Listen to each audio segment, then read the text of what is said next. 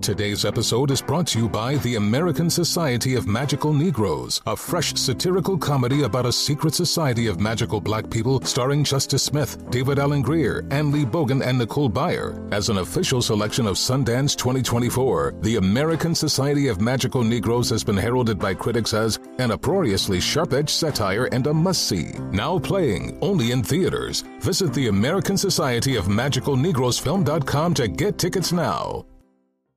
Ready to celebrate International Women's Day? M&M's and iHeart present Women Take the Mic, sharing empowering stories of women supporting and celebrating each other. And of course, there is a smooth and creamy companion for your listening pleasure, peanut butter M&M's. Because they're just another way to help treat yourself in situations where you deserve a little added delight, like listening to your favorite podcast. So savor the deliciousness of peanut butter M&M's and spread some positivity. From breaking glass ceilings to dominating in sports and entertainment, women truly are unstoppable. With the best all-inclusive vacation deals to Mexico and the Caribbean, booking your getaway with Cheap Caribbean Vacations means you have more freedom. Whether you want to enjoy snorkeling, endless margaritas, and more, Cheap Caribbean Vacations has your deal for that. Plan and book using our exclusive budget beach finder, or find a featured all-inclusive package to Hyatt Ziva Riviera Cancun at cheapcaribbean.com. That's cheapcaribbean.com. Hey everyone, just a note that we discuss sexual and domestic violence in this episode. In 1988, Robin Givens, a well-known actress, and her husband, Mike Tyson, the heavyweight champion of the world, gave an extraordinary television interview to Barbara Walters of ABC News. As Mike sat quietly, his arm draped around Robin, she addressed persistent tabloid rumors that he was violent and abusive. Does he hit you? He shakes, he pushes, he swings.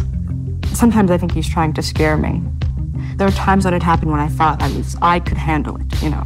And just recently I've become afraid. I mean, very, very much afraid. It's a stunning interview, not just because of its honesty, but also because of what you suspect she's still holding back. But far from eliciting sympathy for Robin, which is what you'd expect, or drawing condemnation of her husband, the interview would lead to a nasty backlash against Robin Givens. 1 month later, she would file for divorce, and soon thereafter, she would become commonly referred to in the press as the most hated woman in America.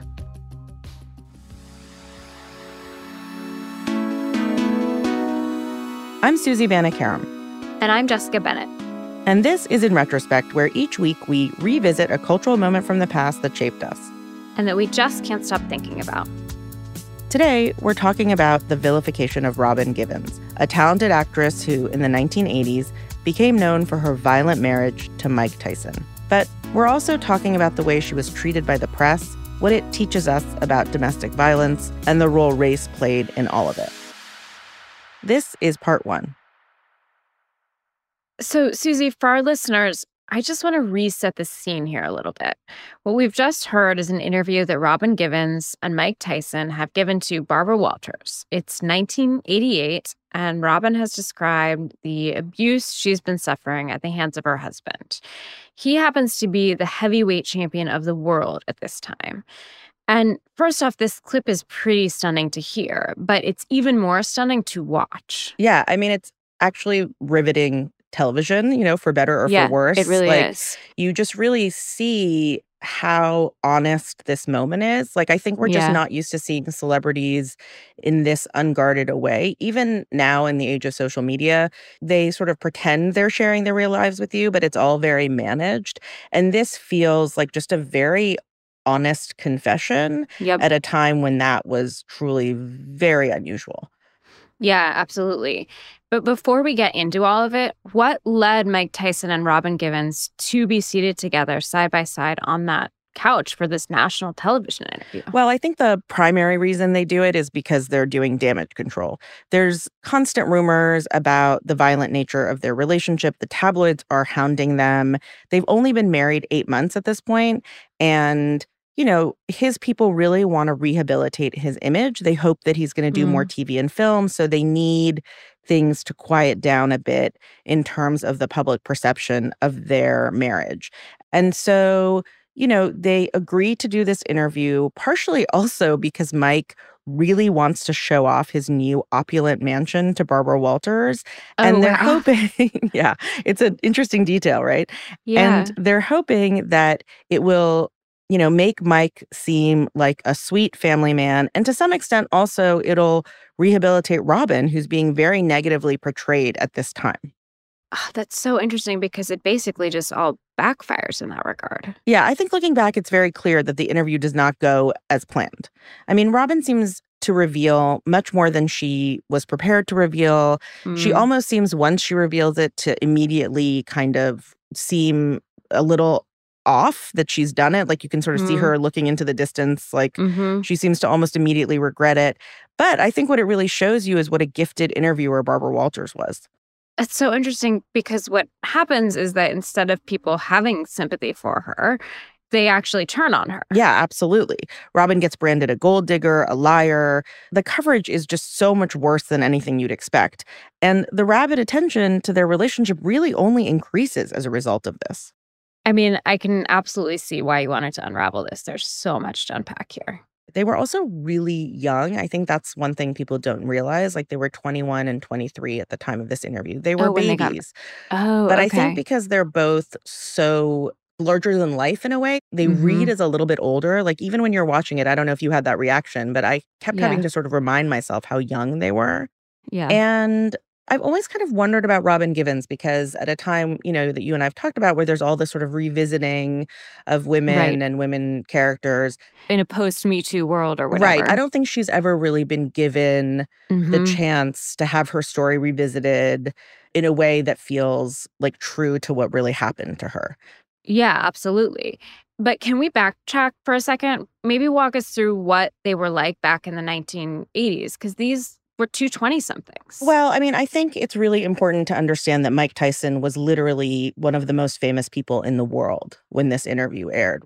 Okay. Boxing now just doesn't have the same kind of appeal it once did, but at Right. one point, boxing was more popular than football in this country. Oh, And wow. she was famous too in her own right, but she wasn't anywhere near his level of fame. So I think their relationship from the moment it began, not long before this interview, to be honest, they hadn't been together so long. There was a lot of scrutiny to it. She was sort of this impossibly glamorous. I mean, Robin Givens She's so is beautiful. so beautiful. There's something really regal about her. And I Mhm. think there was an automatic assumption that she was this icy bitch, for, lack of a normal way to put it, because I Mhm. don't think she is those things. But her appearance automatically lent to this real contrast between Mike Tyson, who's kind of this big bear of a man who grew up in the streets of Brooklyn. So I think that in and of itself drew a lot of attention to them. Yeah, that makes sense. But wait, Robin was already acting by this time, right? Yeah, so she was starring in Head of the Class, which started in 1986, which was a very popular sitcom about a bunch of kids in a gifted program in a New York City high school. And, I grew up watching that show and I loved Robin Givens. Her character was a bit of a spoiled rich girl, but she was smart and funny and she was ambitious and she was a Black student in a mostly white honors class. And I related to that, right? Like, I was also In real life or in the show? in the show, sorry. In the show, okay. She was also very smart and clever and ambitious in real life, but the Mhm. character she played, Darlene, was sort of an extension of her in some ways, right? I think she became conflated with that character. So that's also Okay. why people sort of assumed she was this spoiled rich girl, which she wasn't, by any Yeah, measure. can you tell us a little bit about who she was prior to this in her real life? Yeah, so Robin is really interesting, and her background becomes kind of weaponized against her. Mm. She was born in 1964, and she's raised by this single mom, Ruth Roper, who ends up being a really significant part of the coverage of Robin and Mike's marriage. Sort of Kris Jenner's like momager Mom-manager. before that's a thing. Mhm. But she very much poured a lot of her energy into her daughters. Robin had a sister named Stephanie, and she raised them. Where did they grow up? Oh, they grew up in New York, and Ruth and Robin's father divorced when Robin was 2 years old, and she really raised them to be goal-oriented and hardworking and ambitious. And, in fairness to Ruth, she was all of those things. She never went to college, but by the time Robin is acting, she has built a $2 million a year consulting business that designs wow. computer systems for banks and brokerage firms. I mean, that's not like an easy business to break into while you're raising two kids. So she is really doing everything she can for her daughters. And Robin does start working a bit as a kid. She occasionally models. She was in 17 magazine, and she does a little bit of acting. But the thing that gets a lot of attention in pieces about her at the time is that she's incredibly smart. She went to private school. There's a People magazine article in 87 that mentioned she had a 3.8 grade point average. And she finishes high school at 15 and enrolls at Sarah Lawrence College. So she is legitimately I think a genius, maybe. And she's one of the youngest people ever to enroll at Sarah Lawrence. And she graduates in 1984 at 19 when a lot of people are just getting to college. So that is a big part of how people think about her in relation to Mike Tyson, because there's a lot of assumptions made about his intelligence. He doesn't graduate from high school. So that's something that gets talked about a lot. When she graduates from college, her mom really wanted her to become a professional. Her mom didn't really see acting as a real job, which, I mean, I can relate to that. My mom wouldn't have seen that as a real job. And she enrolls in classes at Harvard. It's unclear if she's taking some pre-med classes to eventually go to medical school. But in her book, and she says she never applied to medical school, but she was taking some classes to eventually do that. Okay, how does a person who's graduated from Sarah Lawrence at 19 is maybe enrolling in medical school go on to be with Mike Tyson? Well, there's a long journey to get there. So while she was in college in 1984, she books a guest role on The Cosby Show. Okay. And Bill Cosby, who at that time was also one of the most famous men in America, becomes her mentor. Oh, wow. Bill Cosby just pops up into the story. And the reporting at the time is that he convinces her mom to let her drop out of Harvard. And he says to her mom, if she doesn't get a job in 6 months, then I'll pay for her to go back later. He takes a real interest in her and convinces her mom that acting is a real option for her.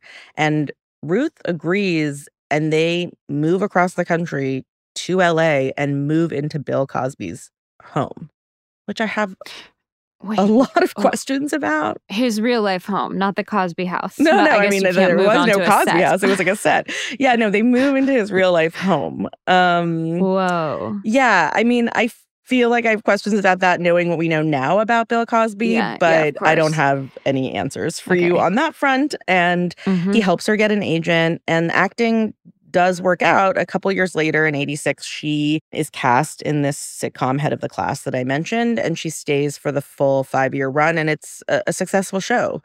And I seem to remember that it wasn't just Mike Tyson she dated. She had dated a lot of famous men, and that sort of gets used against her, I think. But who was that? Yeah, later on when there's all this sort of coverage of her as this conniving gold digger or whatever, it gets mentioned a lot that she dated Eddie Murphy. When she was in college, she met him at a comedy club. She was 16 and he was just starting out in Saturday Night Live. So I think he was 19 or 20 at the time. So not that much older than her, although 16 is pretty young to be dating a guy who's a full-time cast member on Saturday Night Live. You have to imagine that was a bit wild. She calls him her first boyfriend. So that was a real relationship, and they continue to be friends to this day, I think.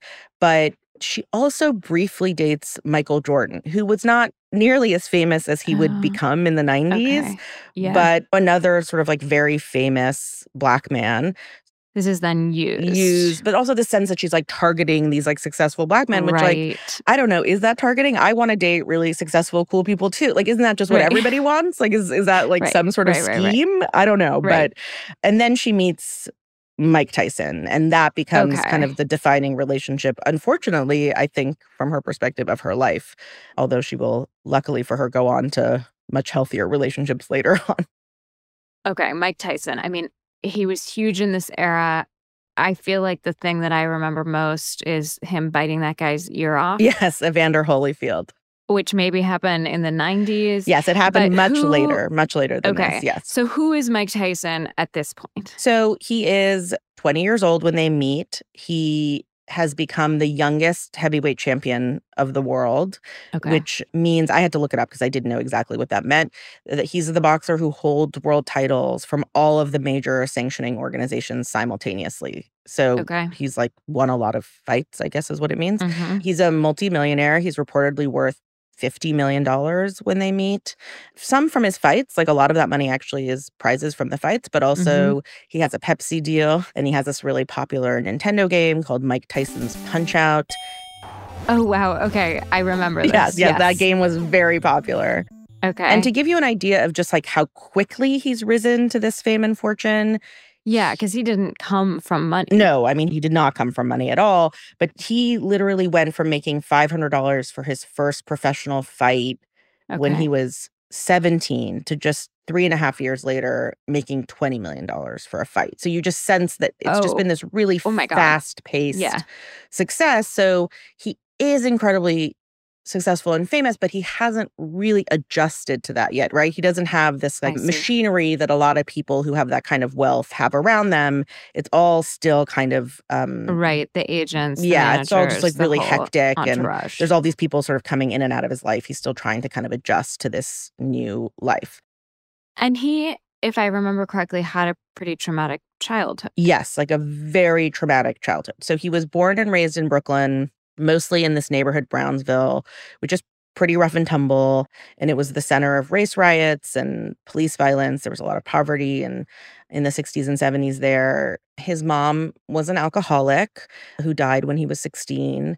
He didn't know who his father was. There's a man who was on his birth certificate, but a different man is the man he refers to as his father. And what he says about that man is that he was essentially like a neighborhood pimp. And that's sort of who he knew to be his father figure at that time. He essentially kind of grows up in the streets. He's like a pickpocket. He's involved in a lot of petty crimes. He's a street fighter. You know, have you heard Mike's voice? So Tyson's voice he has this little speech impediment that he still has. It's like a lisp that gives him almost like a... Yeah, he does. It's like a soft-spoken quality to it. Yeah, it's like a childlike quality, and he's often teased for that. And he wears glasses. So he says he started to fight to defend himself because he would get teased. Also, a thing about Mike that's often discussed is that he raised pigeons from a very young age. He's like really obsessed with pigeons in particular, but birds in general. And it's used in profiles to depict him as this kind of gentle giant. Right. And he has said that the first fight that he was in was because an older boy killed one of his birds. And he like avenged the bird. And it felt so good to like beat the shit out of this bigger kid. Wow. And that's when he realized that, you know, he could fight, like really fight. I see. And by the time he's 12, he's been arrested 38 times. So it's... Oh, wow. Yeah, I mean, he really leans into the fighting. Another thing that he's just recently talked about publicly is that also during this period, he experiences a sexual assault. And we don't know a lot about that. He doesn't, you know, really want to share a lot of details about it for understandable reasons. But he's only really talked about that since he's turned 50. So it's a fairly recent thing that he's admitted. Recently. But I think his childhood was rough by every measure. Yeah. Okay, and so how does Mike go from being like a street fighter to boxing professionally? So when he's 14, he gets sent to a juvenile detention center because he has stabbed someone. So at the juvenile detention center, he meets a trainer who teaches him to box and then eventually introduces him to this pretty well-known boxing coach named Cus D'Amato, who really takes him in. He becomes his mentor. He becomes his father figure. He moves in with Cus D'Amato and his family. Cus teaches him to read and write. And then he didn't know to read and write? He didn't know how to read and write at that time, not really. And he sends him to school. He does eventually drop out of high school his junior year, but for a couple years he goes to school because Cus and his wife really take an interest in him. And that is what fundamentally transforms his life. You can see they couldn't come from more different backgrounds. Yeah, I mean, they grow up in such different ways, right? She is definitely sheltered, right? She is like protected. Her mother is very careful what Robin and her sister Stephanie are exposed to. Mike is the opposite.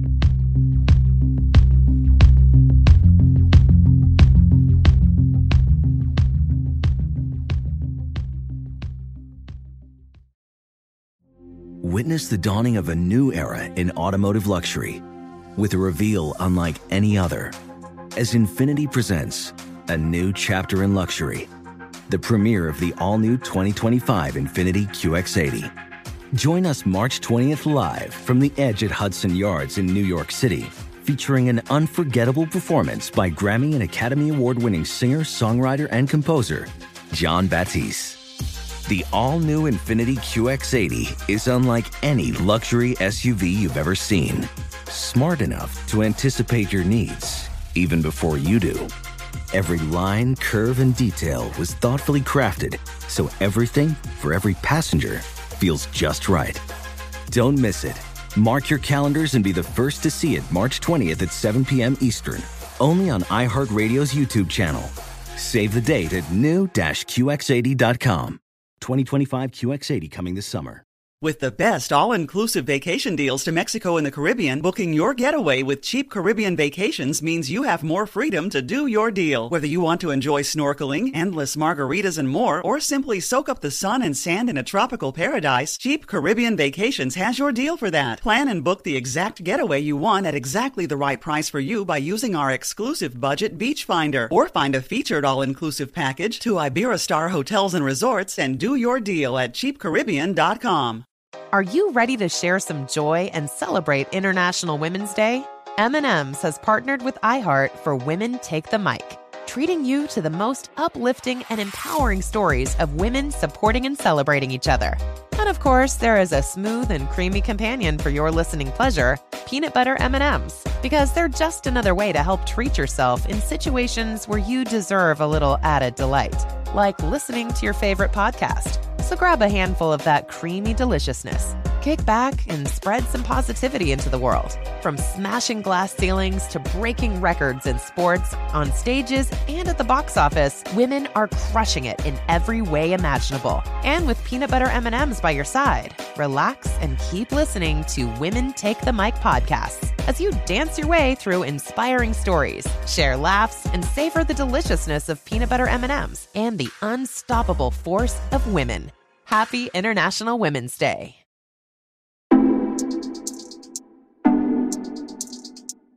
So Robin Givens and Mike Tyson are living these really different lives. How do they actually meet? So they meet in 1987. And at that time, Mike is a little bit on his own. Customato, who is this man who is essentially his father at this point. Yeah, like father, manager, coach. Yeah, basically, has died in 1985, a couple years before Mike became the heavyweight champion of the world, which I think is something, that is hard for him. And he's sort of surrounded by a lot of people who are making their living off of him, managers and trainers. So that's kind of where he is. When they meet, he sees her on television, he sees her on Head of the Class, and he asks to meet her. And I guess someone gives him her mother's contact information. And so he repeatedly leaves messages with her mother, Ruth's assistant. Oh, interesting. And Ruth ignores it initially, for all these sort of rumors afterwards that Ruth is like targeted Mike Tyson and is trying to she initially does not see Mike Tyson as a serious prospect for her daughter. Like, she wants her daughter to marry like a doctor or a lawyer. She's not looking for some street fighter, whether or not he's the most famous man in the world. So she ignores the calls for months. And then finally, I guess she decides to just mention it to Robin. Oh, she hasn't even told Robin at this point. No, she doesn't even tell Robin initially that these calls are coming in. But it's so persistent and goes on for so long. Finally, she's just like, I guess I should just mention this. And Robin defies her and is like, no, I want to meet him. I want to go on a date with him. And Ruth doesn't love that, but she agrees to set it up. And then when they go on their first date, I just think this is the funniest detail. She brings her mom and her sister and like her agent and publicist with her. It's like this sort of like summit meeting or something, right? Then when they finally meet, it's kind of this sort of wild coming together. So I assume that dinner goes well. Yeah, it's kind of interesting because I read Robin's book. She wrote a book in 2007, long after this, called Grace Will Lead Me Home. And at times it's quite harrowing. But this section, she describes it as this whirlwind and magical romance. You have to remember, she's like a 22-year-old girl, right? Yeah. And Mike sweeps her off her feet. She loves how much it feels like a fairy tale. She describes it as so exciting. She tells a story about how one night they go out for dinner and Sylvester Stallone walks into the restaurant, who's just like this huge star. Yeah. And he comes over to say hi to them. And Mike says to her, like, see, I'm a star to the stars. You know, and you can see how that would be so exciting. Yeah, so you can see the appeal. Someone whose life has been very controlled. This is very enticing. And one thing she talks about in the book a lot is that her father abandoned her as a child. She didn't really have a relationship with him after the divorce. And that feeling of being rejected leaves her craving this kind of attention that Mike is giving her and this sense that he's strong so he can protect her and care for her. There's something in that feeds something in her that she feels she's been missing. And he's a little dangerous, right? When you're 22, that can seem fun and exciting as opposed to, you know, vaguely terrifying. So that's kind of where they are when they meet. So at what point does the relationship get serious? It seems like it gets serious pretty much right away. Like the way she describes it, he is just a full court press from that point forward. He's calling her. He wants to see her all the time. There's just this kind of like what we would now describe as love bombing, I guess. But that's what happens. And at the same time, what she will reveal in the book much later is that in these first few months, it's also the first time he hits her. They have this fight she describes in detail. He's not listening to her. She's trying to leave his apartment and he hits her and she is stunned by it and she immediately runs to a friend's house but can't bring herself to tell the friend what's happened. And she describes a set of emotions that now we've come to expect from someone who's suffering from domestic violence. This shame and also this belief that she must have done something to deserve it. And she also has this naive 22-year-old belief that she can somehow heal him, right? Like she can somehow fix him. She her wants sort to of save him. Yeah. Right, because he is very vulnerable with her. He tells her what a messed up childhood he has.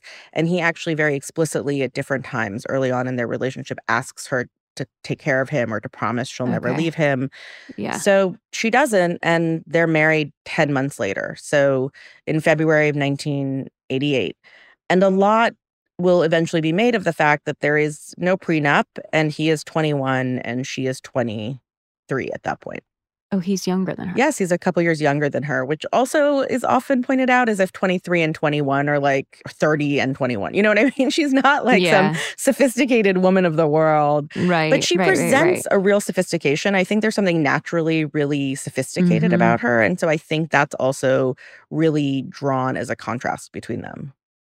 And so the marriage, as I understand it, is really tumultuous from the start. Yeah, it only lasts 8 months. You know, this relationship that will go on to kind of be defining for both of them for the rest of their lives is over in less than a year.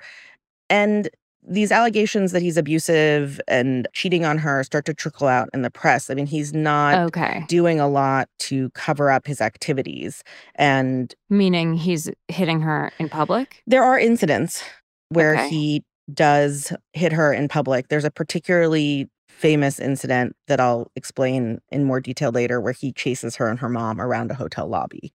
But I think just in general, like there's a lot of scrutiny on them and there's all this tumult around them and that it's hard for them to keep that out of the press.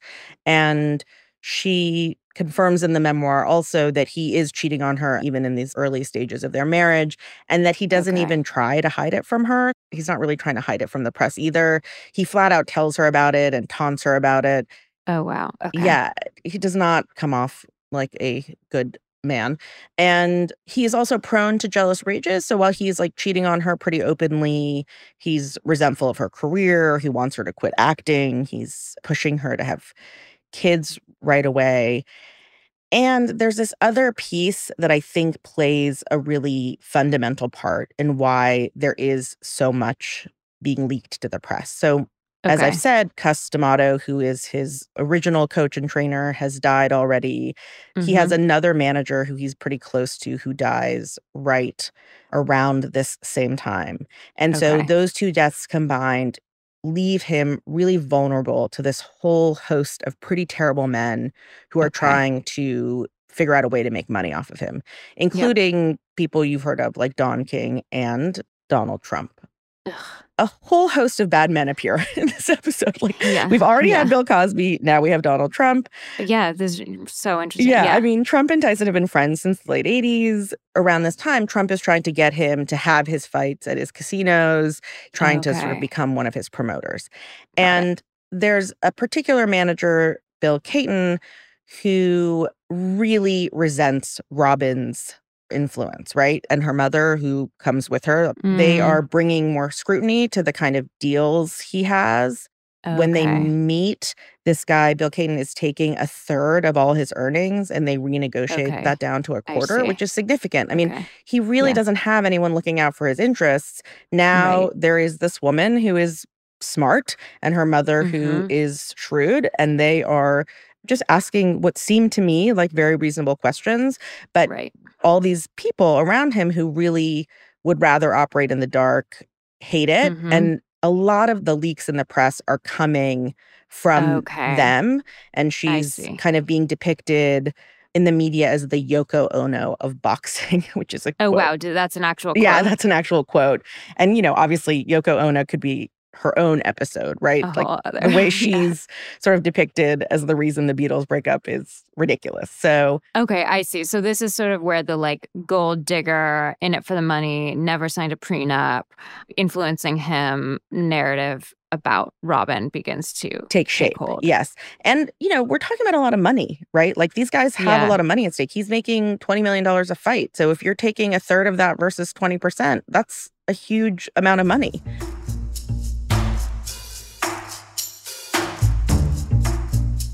What else at this point is the press saying about her? The coverage of her in general is just scathing. She's portrayed as ambitious and greedy and also just daring to meddle in men's business. The sports writers really come after her right away, and it's hard not to see kind of a racist undertone to it. It kind of feels like they're just one step away from calling her uppity. Yeah. Like it's just like, how dare she Yep. think that she deserves to speak in this space or have an opinion about her husband's business. Like, Right. It's so interesting, too, because it's like if she's uppity, he is kind of like this savage brute who people didn't expect more from, in a way. yeah, there's definitely racism in the way he's treated as well, right? I think it's just this idea that, like, what did she expect? Didn't she think he was going to be a thug? Huh. Like, he's this kid Right, from he the streets comes of from- Brooklyn. yeah. Like, there is just racism weaved into a lot of the way they're both talked about at this time, and even in the way that her mother is talked about, right? Because she's also described as really ambitious, and that is also made to seem like something disgusting. And I think in general, this is kind of, a thing we all experience as women. I remember once a mentor said to me as he was trying to convince me not to take another job that I was too ambitious. And I've never really understood that criticism of women. Like, I feel like we just celebrate ambition in men, and yet somehow women are supposed to, like, sit quietly and Temper wait. I don't their know. It's very ambition. weird.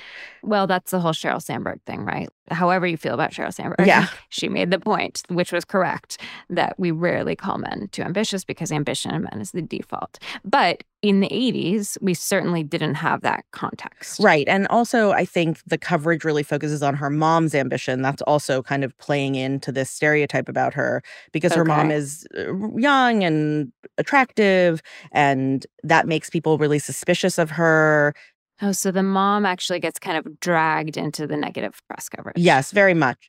Okay, so this is all happening super fast, and they haven't even done the interview yet, right? Yeah, this sort of all happens in rapid succession. So they get married in February, and a couple months later in April, Givens becomes pregnant, Oh, okay. and that is made public. In May, a lot is made of the fact that they purchased this fancy country estate in New Jersey for more than $4 million, and that Mike has asked Ruth to pick it out. Like, in a lot of ways, that's used Oh, as evidence that interesting. Ruth is, like, manipulating him when he's just Right, asked her right. to do this because he has something he needs to be in, I think, Japan for.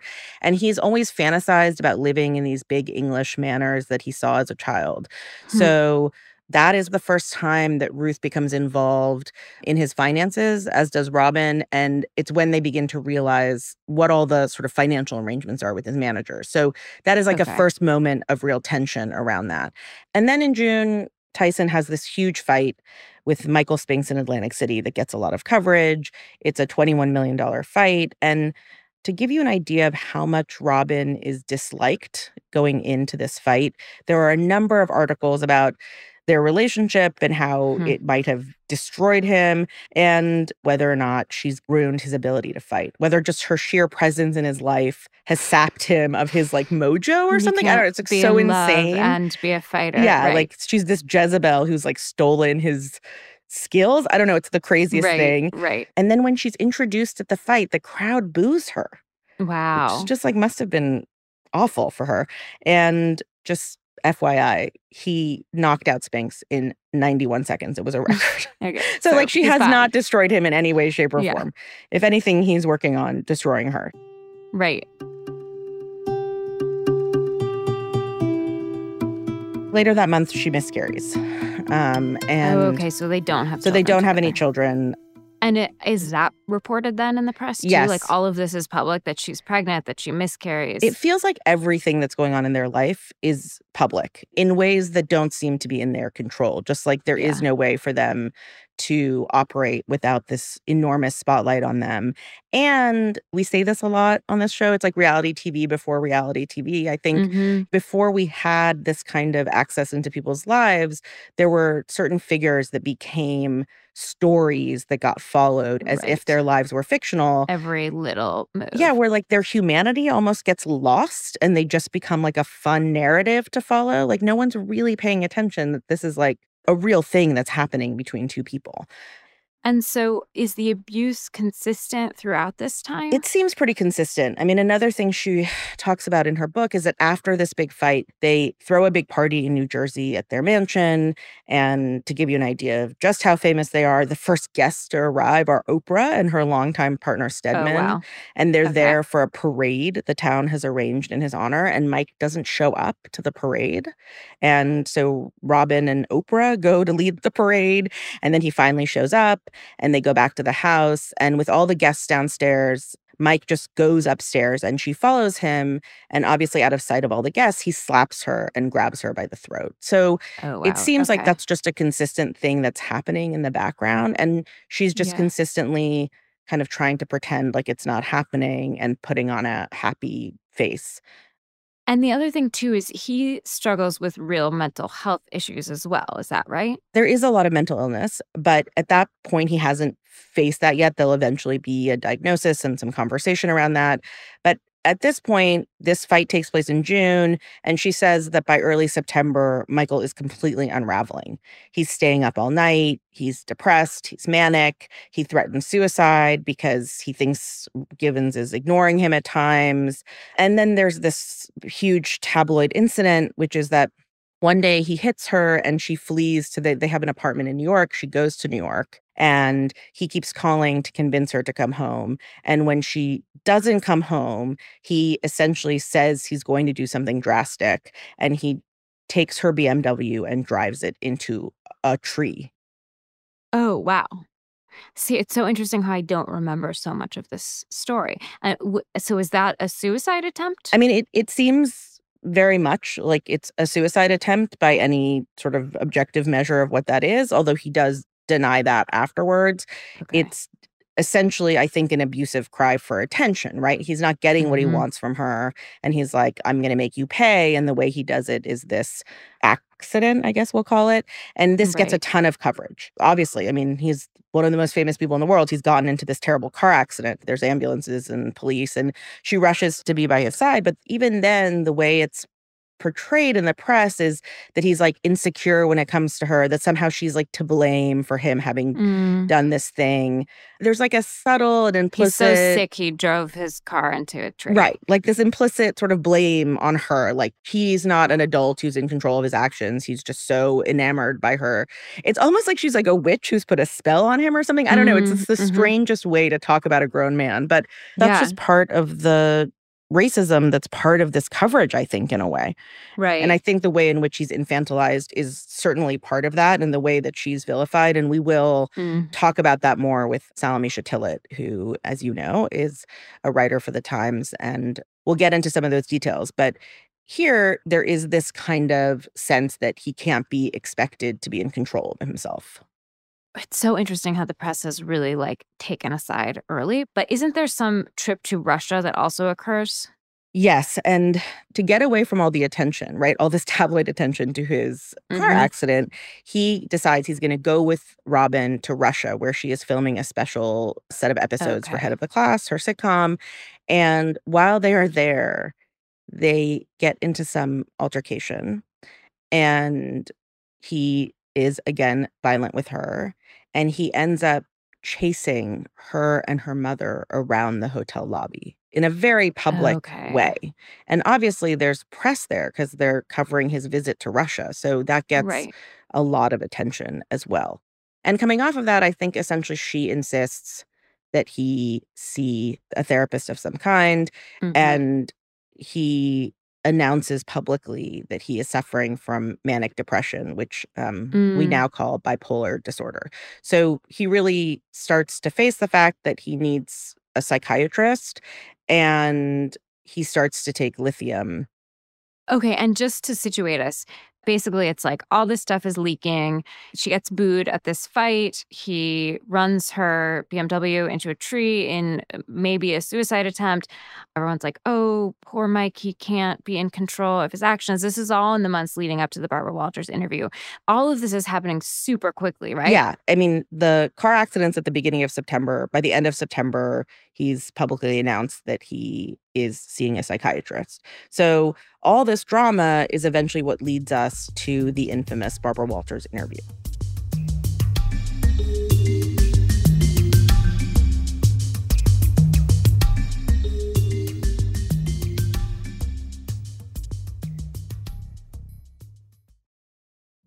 Witness the dawning of a new era in automotive luxury with a reveal unlike any other as Infiniti presents a new chapter in luxury, the premiere of the all-new 2025 Infiniti QX80. Join us March 20th live from the Edge at Hudson Yards in New York City, featuring an unforgettable performance by Grammy and Academy Award-winning singer, songwriter, and composer, Jon Batiste. The all-new Infiniti QX80 is unlike any luxury SUV you've ever seen. Smart enough to anticipate your needs, even before you do. Every line, curve, and detail was thoughtfully crafted, so everything for every passenger feels just right. Don't miss it. Mark your calendars and be the first to see it March 20th at 7 p.m. Eastern, only on iHeartRadio's YouTube channel. Save the date at new-QX80.com. 2025 QX80 coming this summer. With the best all-inclusive vacation deals to Mexico and the Caribbean, booking your getaway with Cheap Caribbean Vacations means you have more freedom. Whether you want to enjoy snorkeling, endless margaritas, and more, Cheap Caribbean Vacations has your deal for that. Plan and book the exact getaway you want at exactly the right price for you by using our exclusive budget beach finder, or find a featured all-inclusive package to Riu Hotels and Resorts and do your deal at cheapcaribbean.com. Are you ready to share some joy and celebrate International Women's Day? M&M's has partnered with iHeart for Women Take the Mic, treating you to the most uplifting and empowering stories of women supporting and celebrating each other.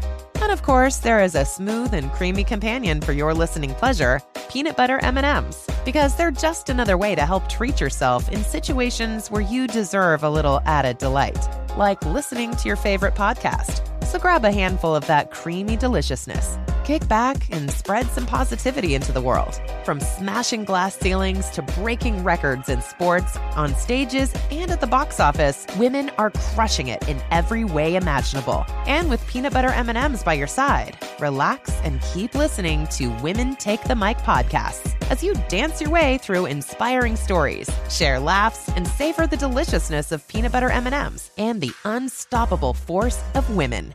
Happy International Women's Day.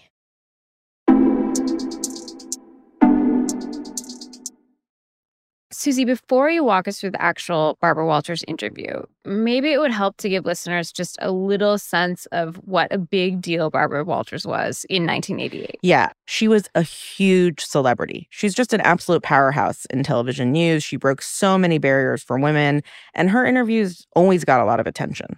She was famous for these really intimate celebrity interviews where she would get people to cry. As the New York Times put it when she passed last year, at a time when politicians tended to be reserved and celebrities elusive, Ms. Walters coaxed kings, presidents, and matinee idols to answer startlingly intimate questions. So she was really known for getting those moments, and this interview certainly delivers on that. So about the interview, it takes place at Robin and Mike's mansion in New Jersey. Walk us through it. What happens? The interview itself, this sort of infamous Robin and Mike interview, is part of an hour of television. And it honestly kind of takes forever to get there.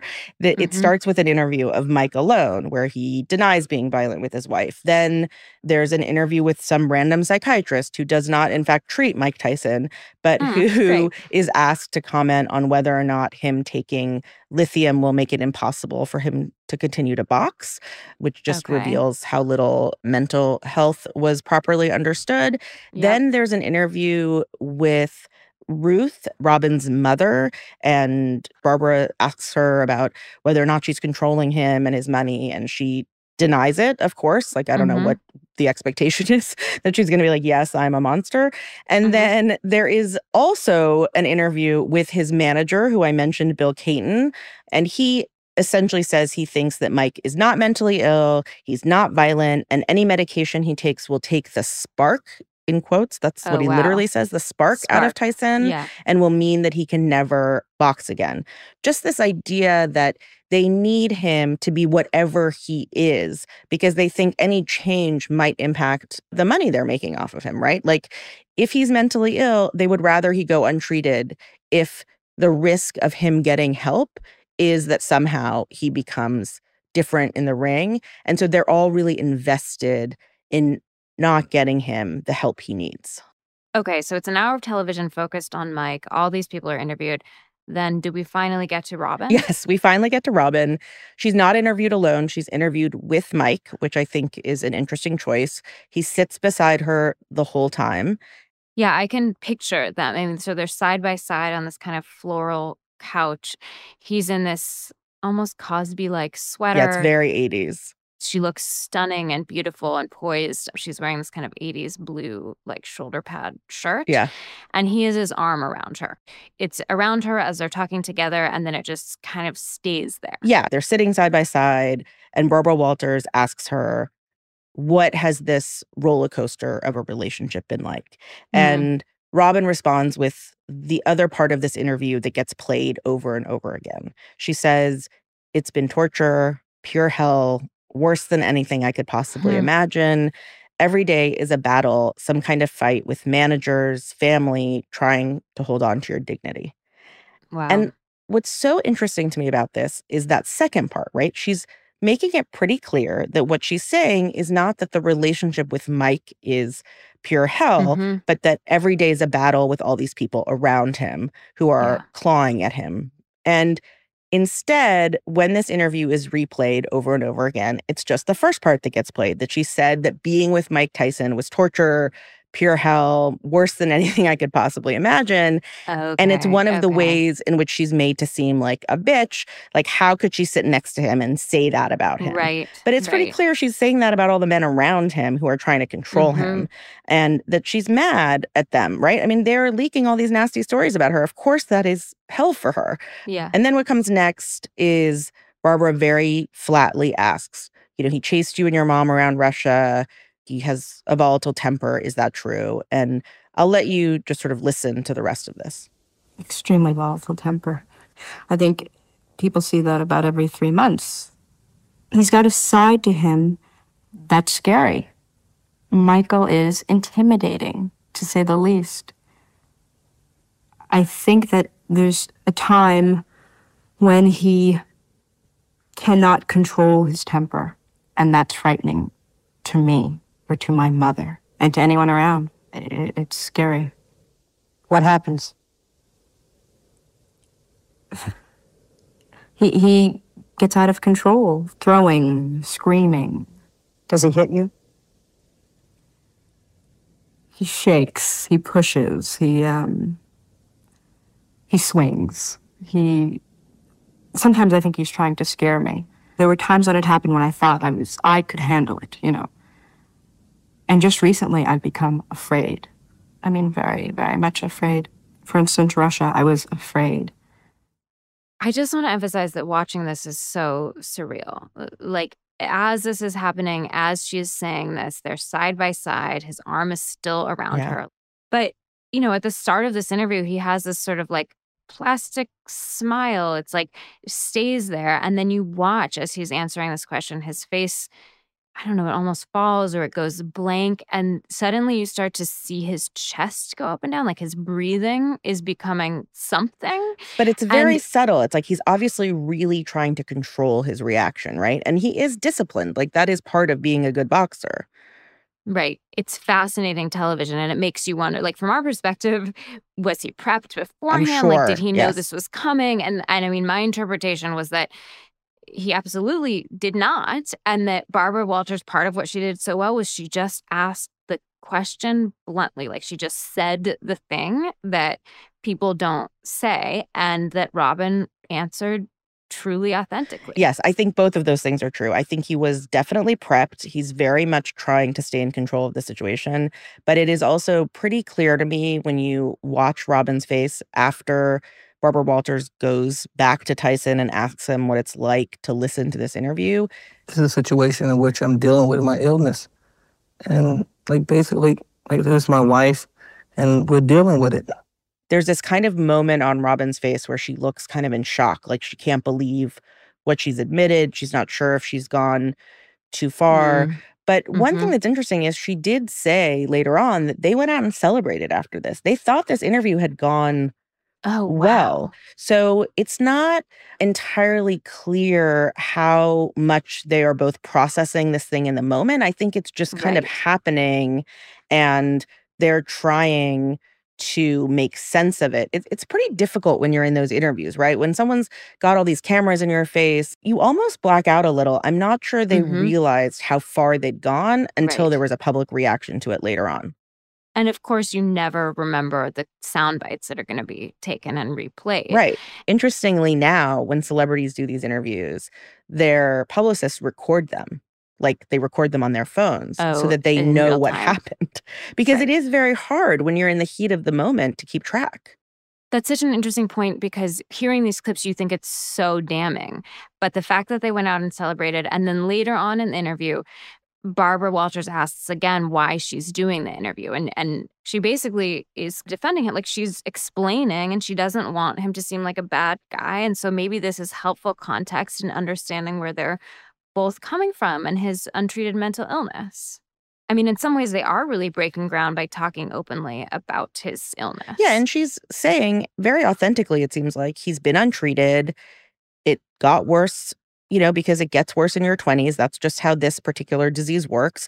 And we're fixing it. And I think she really believes that, right? By all accounts and her own telling in her memoir, she's kind of naive about what's going on around them. And then the interview airs.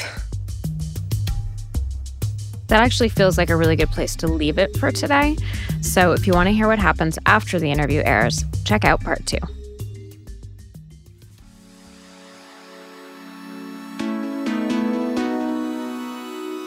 This is In Retrospect. Thanks for listening. Is there a cultural moment you can't stop thinking about and want us to explore in a future episode? Email us at inretropod@gmail.com or find us on Instagram at inretropod. If you love this podcast, please rate and review us on Apple or Spotify or wherever you listen. If you hate it, you can post nasty comments on our Instagram, which we may or may not delete. You can also find us on Instagram at Jessica Bennett and at Susie B. NYC. Also, check out Jessica's books, Feminist Fight Club and This Is 18. In Retrospect is a production of iHeart Podcasts and The Meteor. Lauren Hansen is our supervising producer. Derek Clements is our engineer and sound designer. Sharon Attia is our researcher and associate producer. Our executive producer from The Meteor is Cindy Levy. Our executive producers from iHeart are Anna Stump and Katrina Norvell. Our artwork is from Pentagram.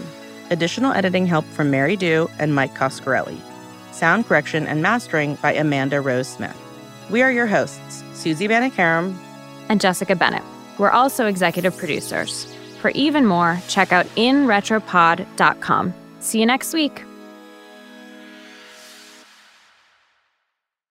Does money stress you out? Let Facet flip your financial chaos into clarity. Finding Facet immediately put us at ease. Facet's innovative approach to financial planning ensures your money works as hard as you do, enabling members to experience the joys of having your finances in order. And that makes us Facet for life now, I guess. Visit Facet.com, FACET.com to learn more. This ad is sponsored by Facet. Facet Wealth is an SEC registered investment advisor. This is not an offer to buy or sell securities, nor is it investment, legal, or tax advice. These testimonials are from current Facet members who are not compensated. All opinions are their own and not a guarantee of a similar outcome. Infiniti presents a new chapter in luxury, the premiere of the all-new 2025 Infiniti QX80, live March 20th from the Edge at Hudson Yards in New York City, featuring a performance by John Batiste. The all-new 2025 Infiniti QX80 is an SUV designed to help every passenger feel just right. Be the first to see it March 20th at 7 p.m. Eastern, only on iHeartRadio's YouTube channel. Save the date at new-QX80.com. Don't miss it. 2025 QX80 coming this summer. Ready to celebrate International Women's Day? M&M's and iHeart present Women Take the Mic, sharing empowering stories of women supporting and celebrating each other. And of course, there is a smooth and creamy companion for your listening pleasure, peanut butter M&M's. Because they're just another way to help treat yourself in situations where you deserve a little added delight, like listening to your favorite podcast. So savor the deliciousness of peanut butter M&M's and spread some positivity. From breaking glass ceilings to dominating in sports and entertainment, women truly are unstoppable.